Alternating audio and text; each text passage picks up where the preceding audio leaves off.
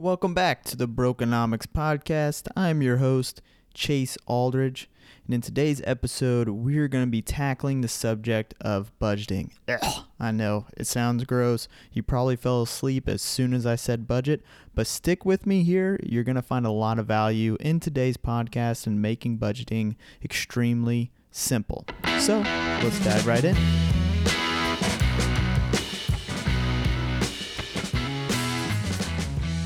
When you think of the word diet, what things start to come to mind?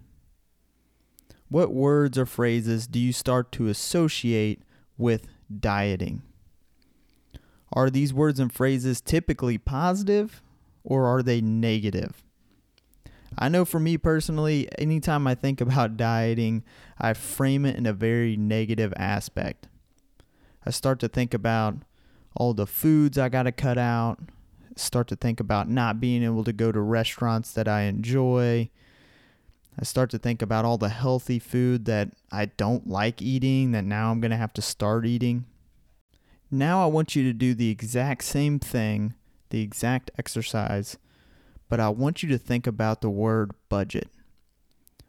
What do you think about when you hear the word budget?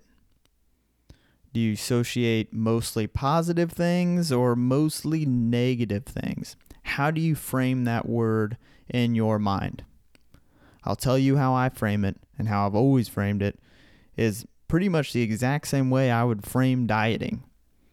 When I think of budgeting, I think of it being very restrictive. So cutting back on my spending, cutting back on my expenses, not being able to buy the things that I want to buy. The point of this exercise is to understand that the words that we use carry a lot of meaning. And it's best if we start to reframe the way that we look at these words. So for example, instead of the term diet, why don't we call it a nutrition plan? Seriously, think about it for a second. When you hear nutrition plan, what do you think about? To me, nutrition plan sounds more proactive. Sounds positive. What if you developed a nutrition plan that had you eating better just 25% of the time or 50% of the time? Doesn't that seem a lot less restrictive? And don't you think that if you had a nutrition plan in place that just had you making small steps towards getting better, that you'd likely stick to it long term? Absolutely. Now, I know you didn't listen into this podcast to get nutrition advice, okay? It's not the point of this exercise. But how can we reframe the word budget to where it has more of a positive connotation? And that's why you'll often hear me use or refer to it as a spending plan. So think about that. How does that sound? Think about the comparison between using the word budgeting and spending plan. Doesn't the term spending plan just sound more positive and more freeing? I think it does. So, how do we develop a spending plan that is simple, easy to stick to, and requires very little intervention because we set it all up on autopilot? That's what we're going to go over in today's episode. If you're currently in a position where you're like, I have no idea where my money is going, don't worry, we have been there for a very long time. We used to have absolutely no clue where our money was going on the monthly basis, and we had no plan, no strategy around it. This is what I call playing defense with money. Playing defense with money is when you're just reacting to whatever is financially happening to you on the month-to-month basis with little to no strategy in place. If you're currently playing defense with your money, you may be using terms such as, I try to save money, or I was going to save money, but, or I was going to invest my money at the end of the month. However, I had this unexpected expense come up, and now I'm not able to. Now that you're listening to this podcast, you are no longer playing defense with your money. You are now on offense. And having a spending plan in place is the key to playing offense with your money. I want you to be empowered with your money. I don't want you to say, I try to save money. I want you to say, I have a plan and a strategy to save money every single month. So, how do we create this spending plan? Well, the most simple method that both my wife and I abide by is the 60-20-20 approach. With the 60-20-20 approach, basically what this means is that ideally we need to get to where we're spending 50 to 60% of our net monthly income on our fixed cost. Our fixed costs include our rent or your mortgage, your utilities, your subscriptions, your car loans, your credit card payments, your groceries, and your gas. Pretty much anything fixed that you need to survive goes under this bucket. Now, you might be thinking, okay, Chase, I did the fixed cost calculations, and actually what I found is I'm spending 70, 80, 90% towards my fixed cost every single month. What do I do? I know this exercise can be very eye-opening, and it's really going to paint the picture of whether or not we are living within our means. Believe me, I can empathize and understand where you're coming from.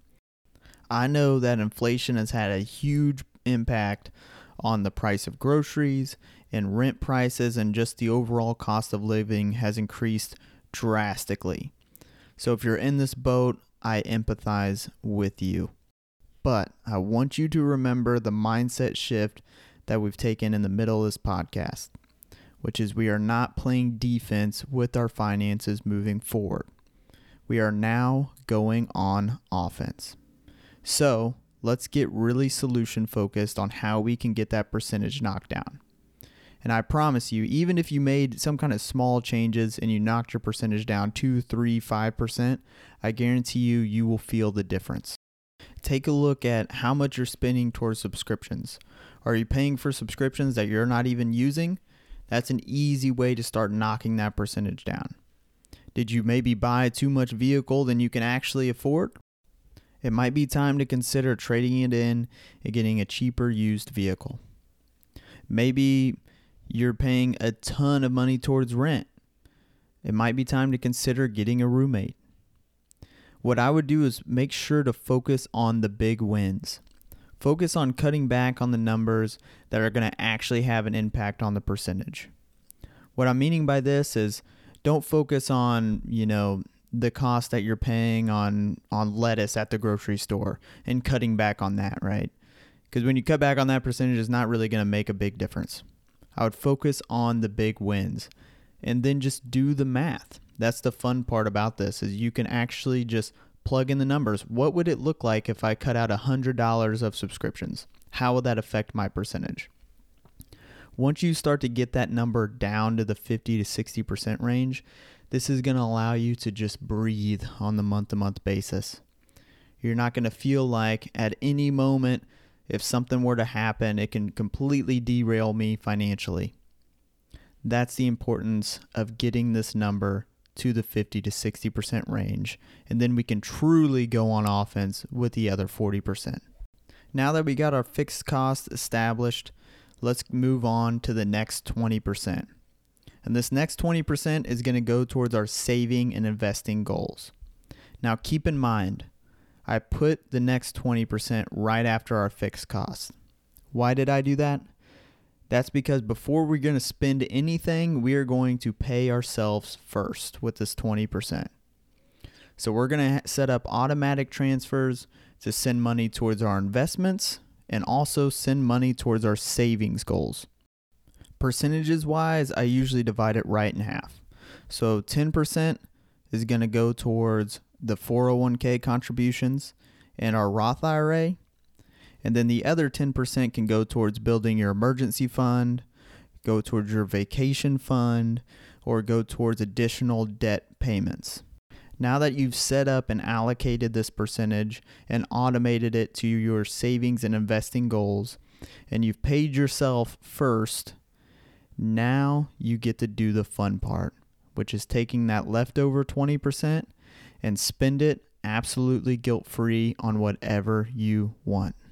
One of the things that I absolutely love about using this strategy, and the reason why my wife and I use it, is because it really simplifies budgeting.